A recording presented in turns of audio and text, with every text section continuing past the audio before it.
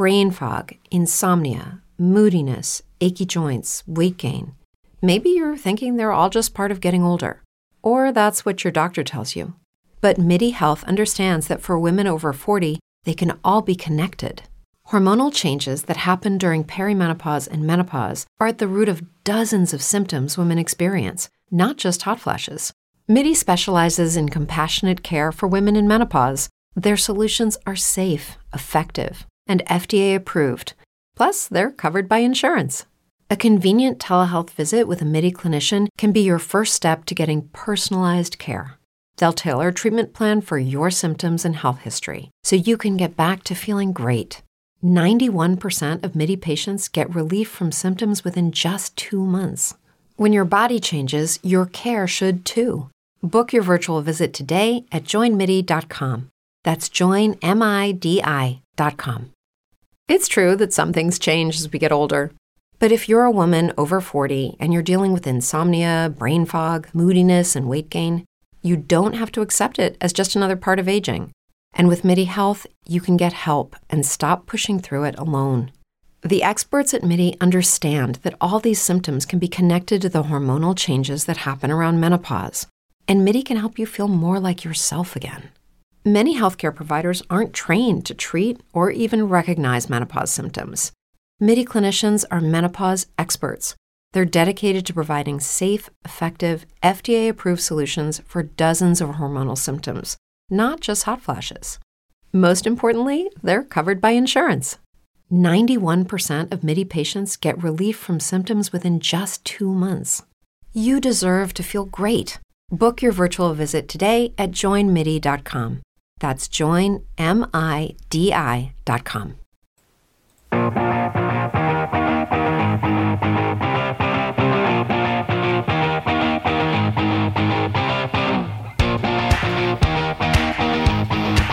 Good afternoon, right-minded family. Welcome, folks, to another episode of Right-Minded with Matt Curran. I'm your host. You guessed it correctly, Matt Curran. Email if you want to be on the podcast. Just give me some questions, comments, concerns, or theological insights. It's right-minded podcast at gmail.com. That's right-minded-podcast at gmail.com. Folks, we've got a good amount of topics here today. We've got some interesting comments from Bill Maher. I know Bill Maher is not politically ideologic. He's not aligned with our belief system on the conservative side, but he does hold his own side, the left, accountable for things. And I found a fascinating clip of him in recent days. It's been all over the news. You might have already seen it. It doesn't really swirl in conservative media. So if you're in conservative media, you get to hear something new if that's all you listen to. But Bill Maher holds his own side accountable. It's a fascinating mindset of these moderate Democrats and the way they think. And another moderate Democrat that we're going to be talking about is Joe Manchin, Senator West Virginia. Will he switch to the Republican Party and give Mitchie McConnell, the turtle, the great Greamer of the Senate, the majority back? Will he do that? We've also got on the topic today Benjamin Netanyahu outs as Israel's prime minister. We've also got Vice President. I don't know if you want to say President Harris or Vice President Harris, but Vice President Harris is on her get the shot vaccine in the South because the South is the problem. The South is the reason why all the cases are still up. So she stopped in the number one place that has the highest cases in the country, but also one of the lowest death counts in the country. They never mentioned that. And also has the lowest vaccination rate in the country, fully vaccinated people, and that would be none other than the place that this is broadcasting from, Greenville, South Carolina. So we'll have that on dock, and then we'll also talk about the great 15% minimum tax that President Joseph Robinette Jr. Biden IX wants to place on with the G7 summit and the European Union onto everybody, and how that's a terrible idea economically. And then last but not least, Texas and Arizona enter into a compact for the border wall, to build their own border wall. What kind of implications is that going to have? So that's what's on the dock today. We'll give you the rundown. We know it's been a while.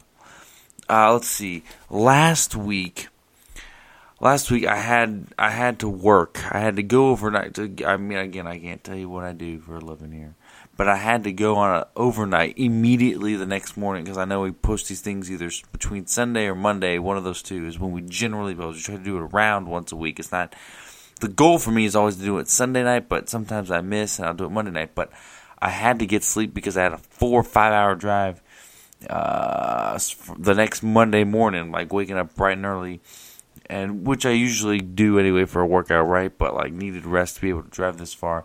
And then I was overnight for like 3 or 4 nights, and that by the time I got back, I thought that's when I did the Wednesday one, and now we're back again. So it's sort of a short period. I guess it just feels like a while.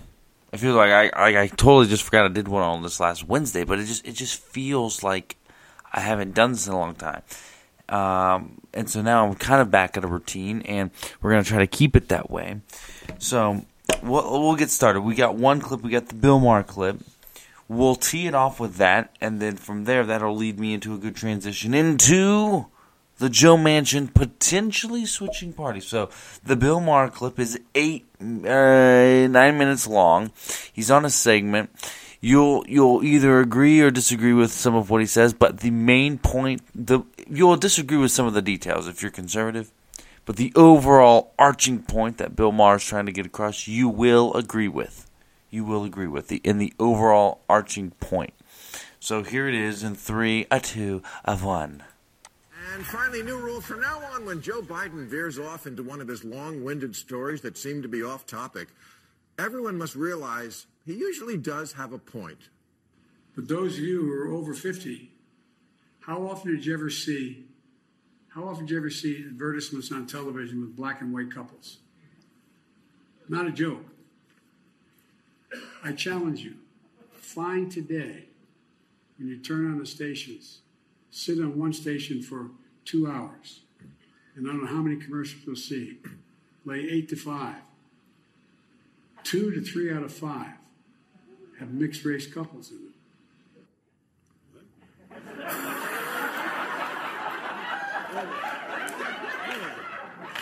I'm going to tell you. I know it sounds kind of out of left field, but actually Uncle Joe is pointing liberals towards something they need to be more aware of. They have a bad case of progressivophobia. That's the phrase coined by Steven Pinker to describe a brain disorder that strikes liberals and makes them incapable of recognizing progress.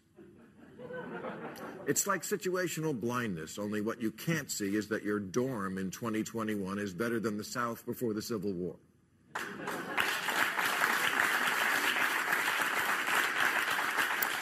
If you think America is more racist now than ever, more sexist than before women could vote, and more homophobic than when blowjobs were a felony, you have progressivophobia and should adjust your mask because it's covering your eyes.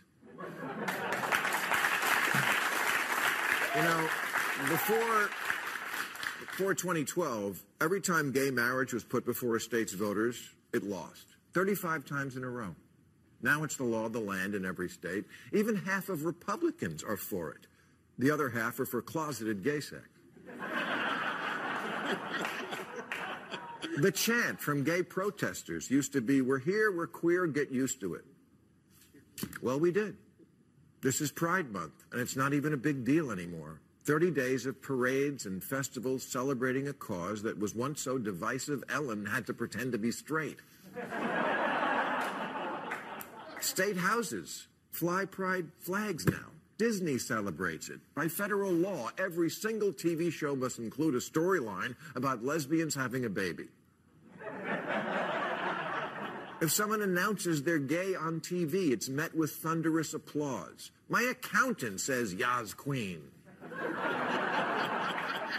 You literally can't find a major American corporation that doesn't do something for Pride Month. NASCAR does it. Raytheon, maker of high-tech lethal weaponry that kills people from the sky, does it. And I hear next year they're going to paint "You Go Girl" on the side of their missile.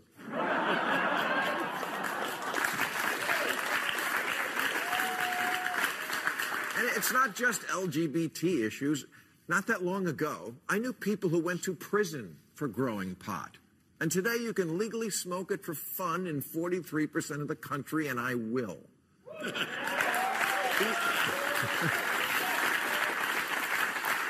Even something like bullying, it still happens, but being outwardly cruel to people who are different is no longer acceptable. That's progress. And acknowledging progress isn't saying we're done or we don't need more. And being gloomier doesn't make you a better person. In 1958, only 4% of Americans approved of interracial marriage. Now, Gallup doesn't even bother asking. The last time they did, in 2013, 87% approved. An overwhelming majority of Americans now say they want to live in a multiracial neighborhood. That is a sea change from when I was a kid.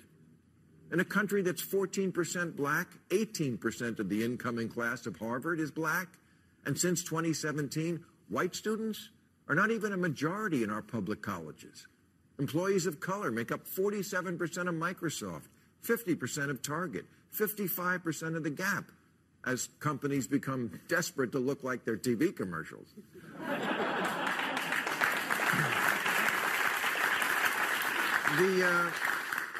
The Friends reunion we just had looked weird.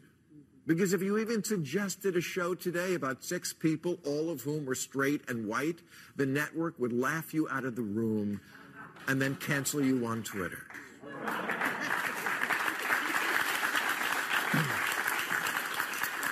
And yet there is a recurrent theme on the far left that things have never been worse. Kevin Hart expressed a view many hold when he told the New York Times, "You're witnessing white power and white privilege at an all-time high." This is one of the big problems with wokeness, that what you say doesn't have to make sense or jibe with the facts or ever be challenged, lest the challenge itself be conflated with racism. But saying white power and privilege is at an all-time high is just ridiculous. Higher than a century ago, the year of the Tulsa Race Massacre? Higher than the years when the KKK rode unchecked and Jim Crow went unchallenged? Higher than the 1960s when the Supremes and Willie Mays still couldn't stay in the same hotel as the white people they were working with? Higher than during slavery? And I mean actual slavery, not Prince doesn't like his record contract slavery.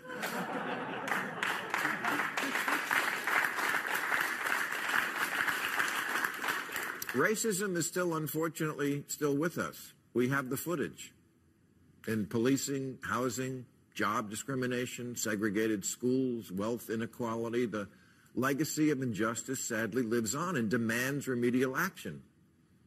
I understand, as best I can, how racism singes a person's soul so much that they might see it everywhere. But seeing clearly is necessary for actually fixing problems. And clearly, racism is simply no longer everywhere. It's not in my home, and it probably isn't in yours, if I read my audience right, and I think I do. For most of the country, the most unhip thing you could ever be today is a racist. Even Derek Chauvin was not backed up by his fellow officers, and that never used to happen. The low point of race relations wasn't Kim Kardashian wearing cornrows, even though it happened on Snapchat and George Wallace standing in a doorway didn't. Because here's the thing, kids. There actually was a world before you got here. For those of you who didn't see, he played a picture of 2 kids on there and blew their heads up, a.k.a. just blew their minds. We date human events, AD and BC, but we need a third marker for millennials and Gen Z. BY, before you.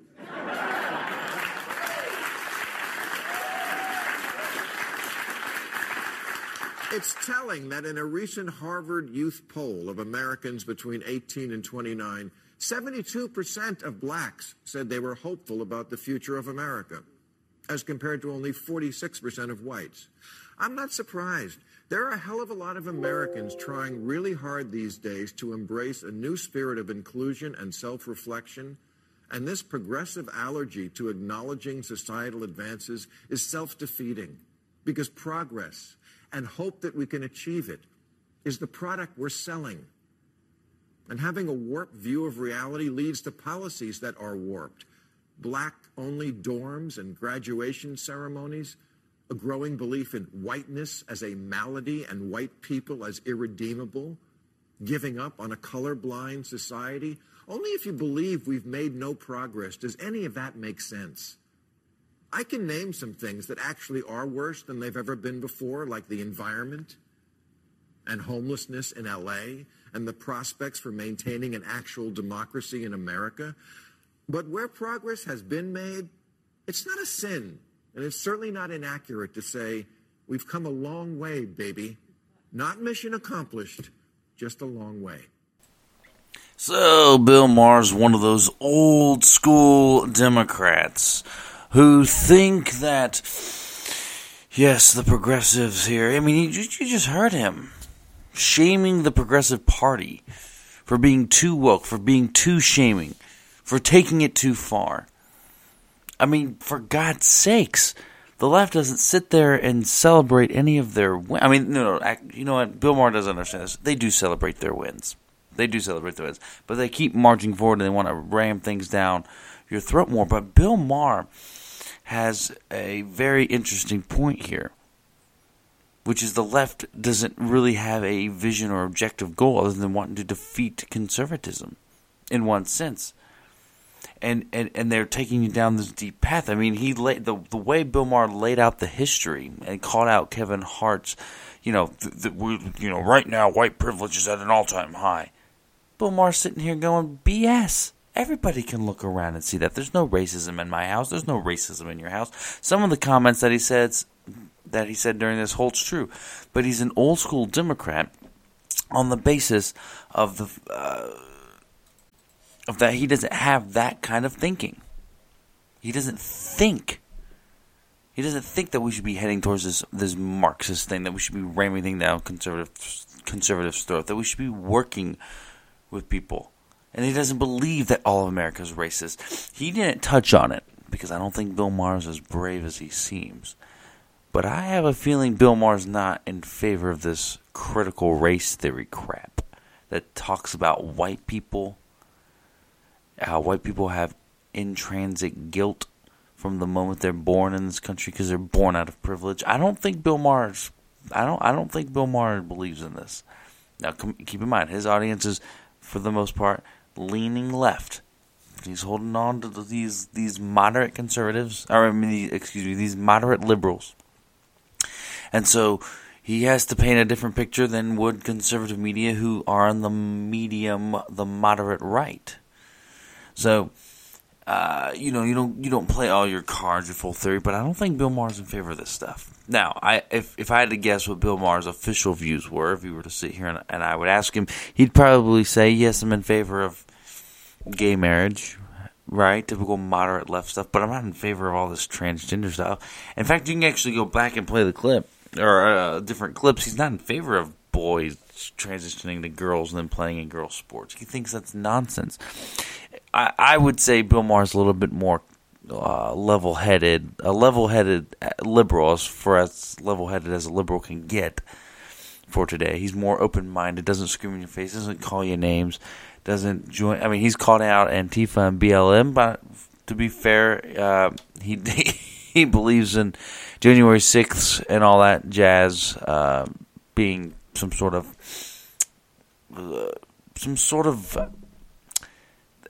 people call it attack on the Capitol. And frankly, in my opinion, that January 6th thing, it seemed like a bunch of drunk dudes that just walked right in and there were no police presence and they did a bunch of stupid stuff. And that's just my honest opinion on January 6th. But so he buys some of the left's arguments. But for some people, Bill Maher's a waking up point. Believe it or not, if you're one of those AOC, Alexandria Ocasio-Cortezes, the Ilhan Omars, I mean, they'll go after Bill Maher. They'll attack him, but you won't ever really see much of it in the right-wing media. And sometimes you'll see his name pop up in right-wing media, but only when he's taking it too far to the right, that the left has to attack him, and Bill Maher doesn't ever walk back his comments. That's the cool thing. So he's a different kind of liberal, and I respect him for it because at least he walks through, in his mind, a logical conclusion that that brings us to. I mean, for God's sake, the first thing he started off with was making fun of Joe Biden, saying a bunch of crazy stuff. That's what started this whole segment. He's been making fun of Biden the whole time, and that's why I think he's very level-headed and fascinating to listen to. Now, switching this over to another moderate Democrat, Joe Manchin. Joe Manchin is pretty much one of the few, I think there's like 2 moderate Democrats in the Senate that is holding onto a thread right now for not passing this civil rights, or it's not even civil rights, I hate saying it, this Democrat takeover of voting rights bill and the filibuster. And getting rid of that. Now, keep in mind, every president wants to get rid of the filibuster, and the Senate always says no. Why? Because they want to ram their stuff through. Donald Trump wanted to get rid of the filibuster, and it wasn't but 2 or 4 years ago, Democrats were jumping up and down, essentially saying, no, that's racist, you can't get out, you can't get rid of the filibuster. What about, what about respect of democracy and the republic and blah, blah, blah, blah, blah, blah. I guarantee you, if the Democrats get rid of the filibuster, the moment a Republican trifecta comes into place, that Republicans have White House, House, and Senate, Democrats are going to be begging and saying that it's a Republican's obligations to bring back the filibuster. That's ultimately what will happen. And I don't think Republicans will buy it initially. But a couple cycles down the road, Democrats and Republicans keep flipping. The Republicans will eventually cave at some future majority in like 2034, and say, you know what, we in the good spirit of the Senate and reinstituting the good old days, we as Republicans will bring the Senate together and reinstate the filibuster and give our Democratic colleagues across the aisle more power in the minority, and then when we're in the minority, they too will keep the filibuster, and then from there we'll see if the Democrats keep their word on it. But that's decades down the road. I think at some point, the way both parties have it, especially with the Trump-esque party on the Republican side, excuse me, on the Republican side, somebody is going to crack and get rid of the filibuster. I think if and when it does happen, it will be the Democrats first. You have more institutionalists, more respect for the Senate on the Republican side than you do the Democrat side. But Joe Manchin really should consider switching parties. He narrowly won in his re-election for West Virginia. Re-election back in 2018. He's up for re-election in 2024. and this is Trump's biggest state that he won by a margin. Trump wins it by 37 points in 2016. Campaigned hard against Joe Manchin, although Joe Manchin's had pretty much split opponents that were kind of iffy. They weren't the best recruited candidates from the Trump campaign or the RNC, in my opinion. I think both Trump camp and the establishment camp of the wing party did a horrible job finding a candidate. One that was rigged, and I won't get too much into it. There was different scandals and stuff, but Manchin still barely pulled off the win. And Joe Manchin's probably the only electable Democrat in West Virginia. And so he's looking at 2024 going, gosh, man, if I vote in the filibuster, if I make one small move, I'm not going to be able to get reelected in 2024, and that's what he wants to ultimately do. In fact, let me look up here. How old is Joe Manchin? Does Joe Manchin have it in him to get reelected in 2024? For example, like, does he turn 80? Is it something he cares that much about? Joe Manchin is 73 years old. So add another 4 years to that, Joe Manchin will be 77. So he could fulfill one more term after that. But he's also a true West Virginian. I mean, this man has been a Democrat for his entire life, having worked in West Virginia politics, being the Secretary of State, and then the governor, and then, now senator.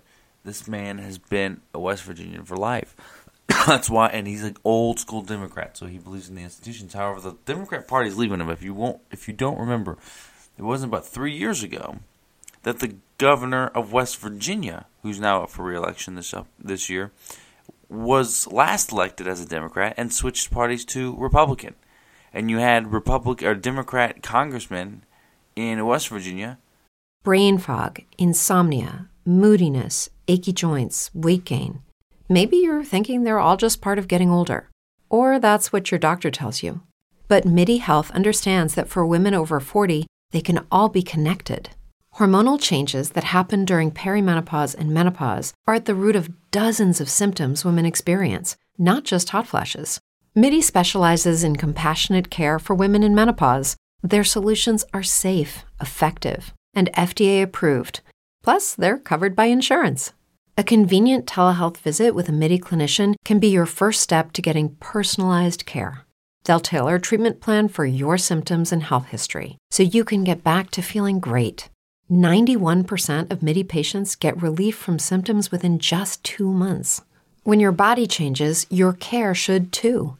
Book your virtual visit today at joinmidi.com. That's joinmidi.com. Switch party to Republican. They went from the majority to the minority. So you don't really have a whole lot of instances now where people are going from Republican to Democrat. They're all switching to Republican. And I think Joe Manchin after this midterm will, if I had to make a prediction, he's not going to switch before the 2022 midterms. He's keeping that card open for after 2022 because why would he give up the power to be essentially the most powerful U.S. senator in the country? It's 50-50. If he goes to Republican, it gives McConnell 51-49. And then he essentially loses power. Right? I mean, McConnell controls what goes on the floor. I mean, for the most part, yeah, Schumer does. He can control what goes to the floor and what doesn't. But whenever there's a party line vote, you got to learn a whole new donor base. You've got to learn different colleagues and strategize. You got to caucus differently. You'll still get the same old Joe Manchin who's going to be a rhino. But think about it this way, and ultimately, I think it comes down to Donald Trump. And hear me out. So if Manchin switches to Republican, he will automatically, de facto, he ain't going to just be this right-wing Trump-loving guy. Joe Manchin will automatically be a rhino. Republican in name only. He will be up there. I mean, he already votes more conservative than Susan Collins and Lisa Murkowski. Okay? But he doesn't vote as conservative as Mitt Romney, according to some rankings. So he joins the Republicans. Republicans get a majority in the Senate. If he does that, he's a rhino. Is this something Donald Trump is willing to negotiate? I mean, from his position, Donald Trump could potentially negotiate this with the guy. Be like, come join our party. I will endorse you for re-election in 2024 if you run as a Republican. We know that you're hard to beat because you got the name recognition. Would that ruin the Trump brand that he if someone goes from Democrat to Republican, although he's a Republican rhino and Trump endorses him, is it worth it to get the Senate currently? These are the political questions that someone like a Trump has to ask. And it just takes a phone call. And I think Donald Trump, if he had less pride in him right now, as much as I love Donald Trump, he probably has a mindset of, well, we can beat Manchin. If I'm Donald Trump, I make the phone call. Get the majority now. Let's keep it through, or at least get it shortly thereafter, 2022. Say, look, we will endorse you in 2024. That automatically picks up one seat for 2024 that you don't have to worry a whole lot. You don't have to spend money on, okay? Because it's about controlling what goes to the floor and what doesn't. I mean, he's the only pro-life, anti-abortion Democrat in the Senate. And there's only like 2 U.S. congressmen on the House side. So he's a rare breed, and it's because of his constituents. So I just wanted to mention that. And speaking of Congress, Israel Prime Minister Benjamin Netanyahu has been ousted by a bunch of, there's like 8 parties. I think we've been through this. I think the term that American people don't understand is what they call forming government. If you have 8 parties, let's say there's 6 other parties besides Republican and Democrat, you elect them all. let's just make it simple math. Let's say there's 10 parties. They all get elected to the House. We divide it by 10. Each party has 1/10 of Congress. Well, in order to elect a speaker, you have to get to 50%, 51% or more. So ultimately, what does that mean? You have to go and negotiate. The leader of your caucus party, giving faith in him, he has to go negotiate your morals and your values with other party leaders, and you have to get like 6 of them to conjoin together on, hey, here's what we're going to do for legislative session. We're willing to, drop this tax package difference that we have with you, and we'll compromise on the gay marriage thing or whatever. I'm just giving an example. So you can form 6 different parties that say we are the majority. We've all reached a deal. They have a vote. They vote for a speaker, and that's part of the negotiation is who you're going to have as speaker. And who's going to be the majority whip, and you got to work together, and it's just, and it could be the next time around, the party say, you know what, although it worked with you this time, our constituents,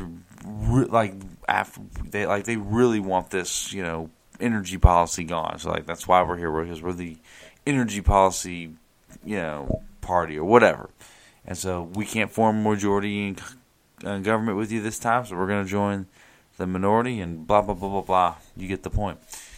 Well, that can, not in the United States, in our Congress, if that were to occur, I really don't know if you could do it mid-Congress. I guess you can call a vote for speaker anytime. I don't know the exact rules for it. But in Israel, you can't. So they were just tired of Benjamin Netanyahu, 12 years as prime minister. He says he'll be back. And they reached this deal where this guy Bennett is going to be prime minister until 2023, and then he'll exchange it to the other guy to fill out the next 2 years. So they're splitting the prime ministership between the two parties. And it's fascinating because Netanyahu on his way out slammed President Biden for his handling of the Middle East, and usually when you're in the position of prime minister, you're a little bit nicer. But the forming of that government and the way those party structures work, I'm not going to get too much into the Middle East policy and all the stuff going on with Gaza and stuff right now. A lot of Americans, personally, and I know it sounds bad, they just don't care, right? They just don't. So, I care and I know you care, but the vast majority of Americans don't care. And it's overdeveloping that since this is a podcast, if I tell you now, by the time tomorrow comes, the whole story is going to be blown up and changed. So I'm always careful about really mentioning a whole lot about foreign policy on this podcast. So anyway, the main reason I wanted to bring up the party system is, within the Democrat Party, we've seen this with Bill Maher, we saw this with Joe Manchin, and even in the Republican Party, different regions across the country are all different. Okay, so a West Virginia Democrat, when you get a Joe Manchin, is completely different than the New York City Alexandria Ocasio-Cortez Democrat. Essentially, they're two different parties. They really are. One's a pro-life Democrat, Joe Manchin and Bill Maher are very sort of similar, you would say, right? Like, you can maybe put them under one umbrella, but you can't put them in the socialist Ilhan Omar Bernie Sanders wing of the party. That's just a different party. Just like you would put Mitt Romney and Susan Collins on one side of the party, and then you would take Ron DeSantis and the Donald Trumps on the other side of the party. And so you see this regionally too, where something like Hawaii and Michigan Democrats are completely different. If you ever go to Hawaii, I've never been, but every time I hear someone that lives in Hawaii, or at least lived there for a period of time, they always say that the Hawaiians, they hate America. They just hate it. They hate it. Mainlanders. They hate this. They hate that. Right? They think we took their land and blah, blah, blah. And I'm like, well, they voted to become a state. And they pretty much vote Democrat because they just want to get as much as they can out of the federal government, right? Like, they're all big on the welfare stuff. And Republicans are traditionally more value-centered, traditionally more structurally centered in the history and the founding of our country, and they talk about they love America. Well, Democrats, they will trash America, and that represents Hawaii, those senators. But you go to somewhere like Michigan, those Democrats, they believe in the Republican values, they believe in this, but they get stirred up with economic things, We need a labor union, we need this, teachers union. How do we spend some of the money on our schools? They get some of that structural economic stuff, and that's how they tend to vote Democrat versus someone in the South who's a yellow dog Democrat, who's more about how do we trade? What's our trading policy? What are we going to trade our cotton for? Yada, yada, yada. And the same thing for the Republican Party. So in Mississippi, they're very socially conservative. They don't realize that the way they talk and the way their actions are in Mississippi, that they suck more out of welfare than anybody else. Okay, the policies of Mississippi don't really line up. Like you would think in Mississippi, sometimes when you talk to people, that they would vote more Democrat than Republican, but then you come to find out that they really, really value social issues like Second Amendment, abortion, they're anti-gay marriage, like the big Christianity types. That they value that more than their economic policy, that they tend to vote more Republican. But then you go to a place like New Hampshire, those New Hampshire Republicans, they're kind of like, no, we're socially liberal. We're all about economically conservative stuff, right? Two different people. So in an essence, you're still getting representation of the country. However, when bills are being written behind people's backs, and that's late, and when there's negotiations going on, you can't see how your senator's negotiating on behalf of you. You can see how they vote on a bill, but you can't see how they're negotiating, how much they care, how much passion they have poured into it behind closed doors. That's just something you don't see, and you won't really ever see. I've had the pleasure and the honor of seeing this stuff happen live all the time, and it's been a tremendous amount. It's been tremendous on my knowledge and the amount of times I've seen it. But I just found that fascinating. And then you get somebody like a Vice President Harris, who is because in order to do these things, when you have 6, 7, 8, 10 parties, you have to be politically skilled. But then you get someone like Vice President Harris. She's not politically skilled. She has horrible political instincts. The fact that she hasn't visited the border yet is quite astonishing, because even liberal medias are picking it up. Jester Holt of MSNBC even asked her the question point blank. CNN's starting to ask her the question. When CNN's starting to ask you a question that's been constantly drum beating from conservative media for the last X amount of months, you know it's bad. And yet she doesn't get it. But you know where she did visit? Greenville, South Carolina. We got one of the lowest death rates, highest COVID cases, lowest fully vaccinated people. It's like 37, 39% or something like that. And she's out here trying to campaign, get the shot, man, get that poke. And you would think that in a place like this, after seeing the numbers, that her presence is not going to encourage anybody to do anything. She doesn't have good instincts. And so she's going on this tour around the South to other places similar to Greenville. And it's not going to work. She's even cracking random NASCAR jokes that nobody gets. It's just like Hillary Clinton trying to have a fake Southern accent. I ain't got nobody here, ways around. That's what Hillary Clinton... or when she's trying to do the dog bark. Look at me, I'm cool. I'm like Truck. I mean, that's pretty much what VP Harris does. She's not politically instincts. You know who on the right on the left has political instincts? Bill Clinton and Barack Hussein O. Barack Hussein O does not have as good as political instincts as Bill Clinton. And Bill Clinton's good because he knows when and where to kill people. Have you seen the folks they've taken out? I'm kidding, by the way. Supposedly, there's rumors spreading around that the news journalist that broke the news on the tarmac back in 2016 is randomly dead, just like Jeffrey Epstein. We'll have to see what the reports come out to say. But Vice President Harris had 150 people show up for her event at the airport, while many protesters and Trump loyalists showed up. There was nearly 300. So, almost double the amount of people who, from Trump's side, came to visit Vice President Harris' side. Now, keep in mind, I understand we're in South Carolina, yada, yada, yada. It's more conservative. However, how come when Donald Trump visits a left-leaning state, like, say, New Mexico, when you're first newly immaculated and elected and inaugurated and all that stuff, that's usually when the shine and glow of your presidency, your vice presidency, is at sort of an all-time high, right? Bearing any significant congressional achievement or any achievement of any kind. That's kind of when, like, your first year is when you get the most major of your policy done. Like, after this year, Biden and Harris are not going to get a whole lot done through Congress. I just hate to say it. Actually, I love to say it because I don't want them to pass anything. I hope they fail. So you don't have Donald Trump will go around the corner. I mean, even Barack Hussein when he's out there selling Obamacare, would go to some of these southern states, and he'd have tons and tons of people on his side coming out to these town hall meetings in support of him. And the Tea Party had tons and tons of people too lined up outside as well. But how is it that the people you beat have more people showing up to your own events to protest you than your own supporters? Usually, and typically, if you truly won, the enthusiasm would be on your side. It doesn't make any sense.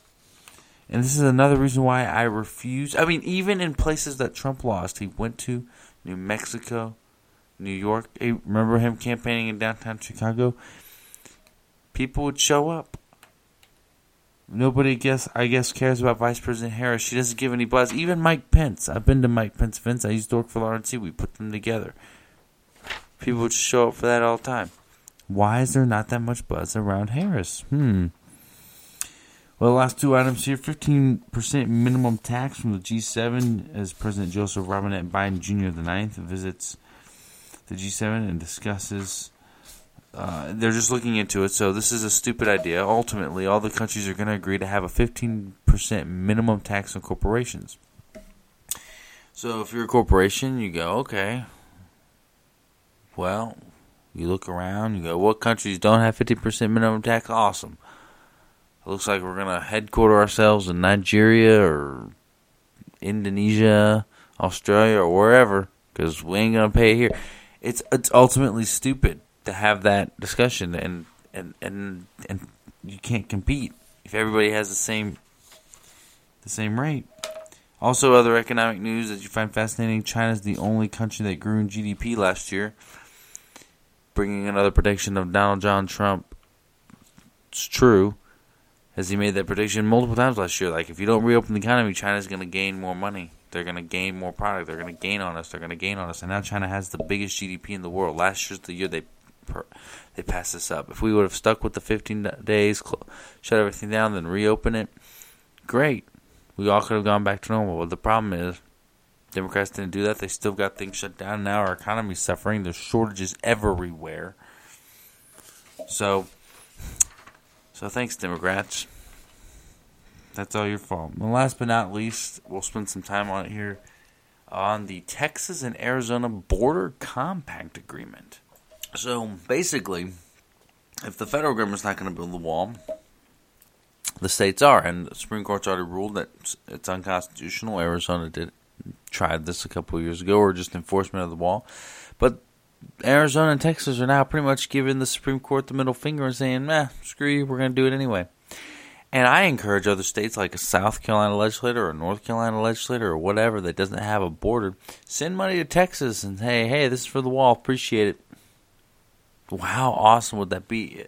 Because if, the other part of the argument is, if you're anti this idea, how come during the shutdown, places like Florida and New York, they can have state troopers meet you at the border as you're coming in up and down the interstate, and make sure and test you and screen you and make sure you don't have the virus to come into their state, and same when you're getting off airplanes.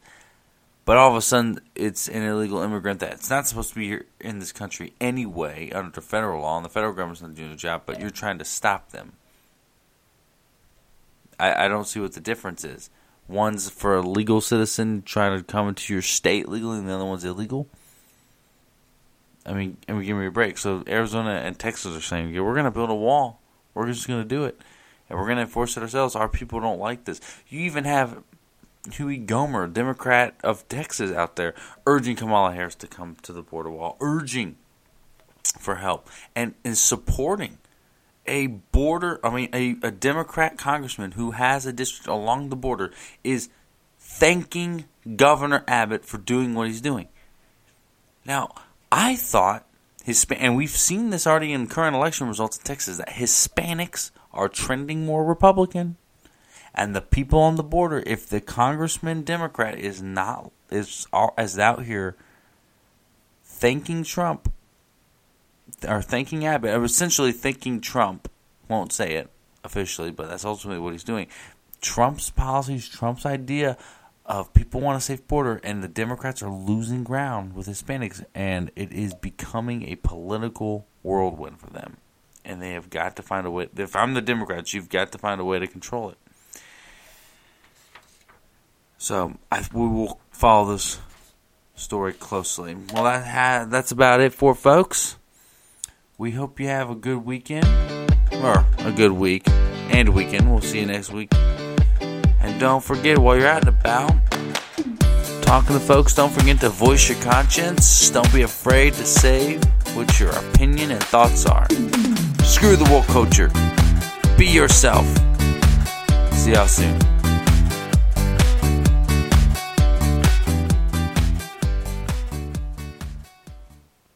Hello, it is Ryan, and we could all use an extra bright spot in our day, couldn't we? Just to make up for things like sitting in traffic, doing the dishes, counting your steps, all the mundane stuff. That is why I'm such a big fan of Chumba Casino. Chumba Casino has all your favorite social casino-style games that you can play for free anytime, anywhere with daily bonuses. That should brighten your day a little. Actually, a lot. So sign up now at ChumbaCasino.com. That's ChumbaCasino.com. No purchase necessary. VGW Group. Void where prohibited by law. See terms and conditions. 18+. Lucky Land Casino, asking people, what's the weirdest place you've gotten lucky? Lucky? In line at the deli, I guess? Aha, in my dentist's office. More than once, actually. Do I have to say? Yes, you do. In the car before my kids' PTA meeting. Really? Yes. Excuse me, what's the weirdest place you've gotten lucky? I never win and tell. Well, there you have it. You can get lucky anywhere, playing at LuckyLandSlots.com. Play for free right now. Are you feeling lucky? No purchase necessary. Void where prohibited by law. 18+. Terms and conditions apply. See website for details.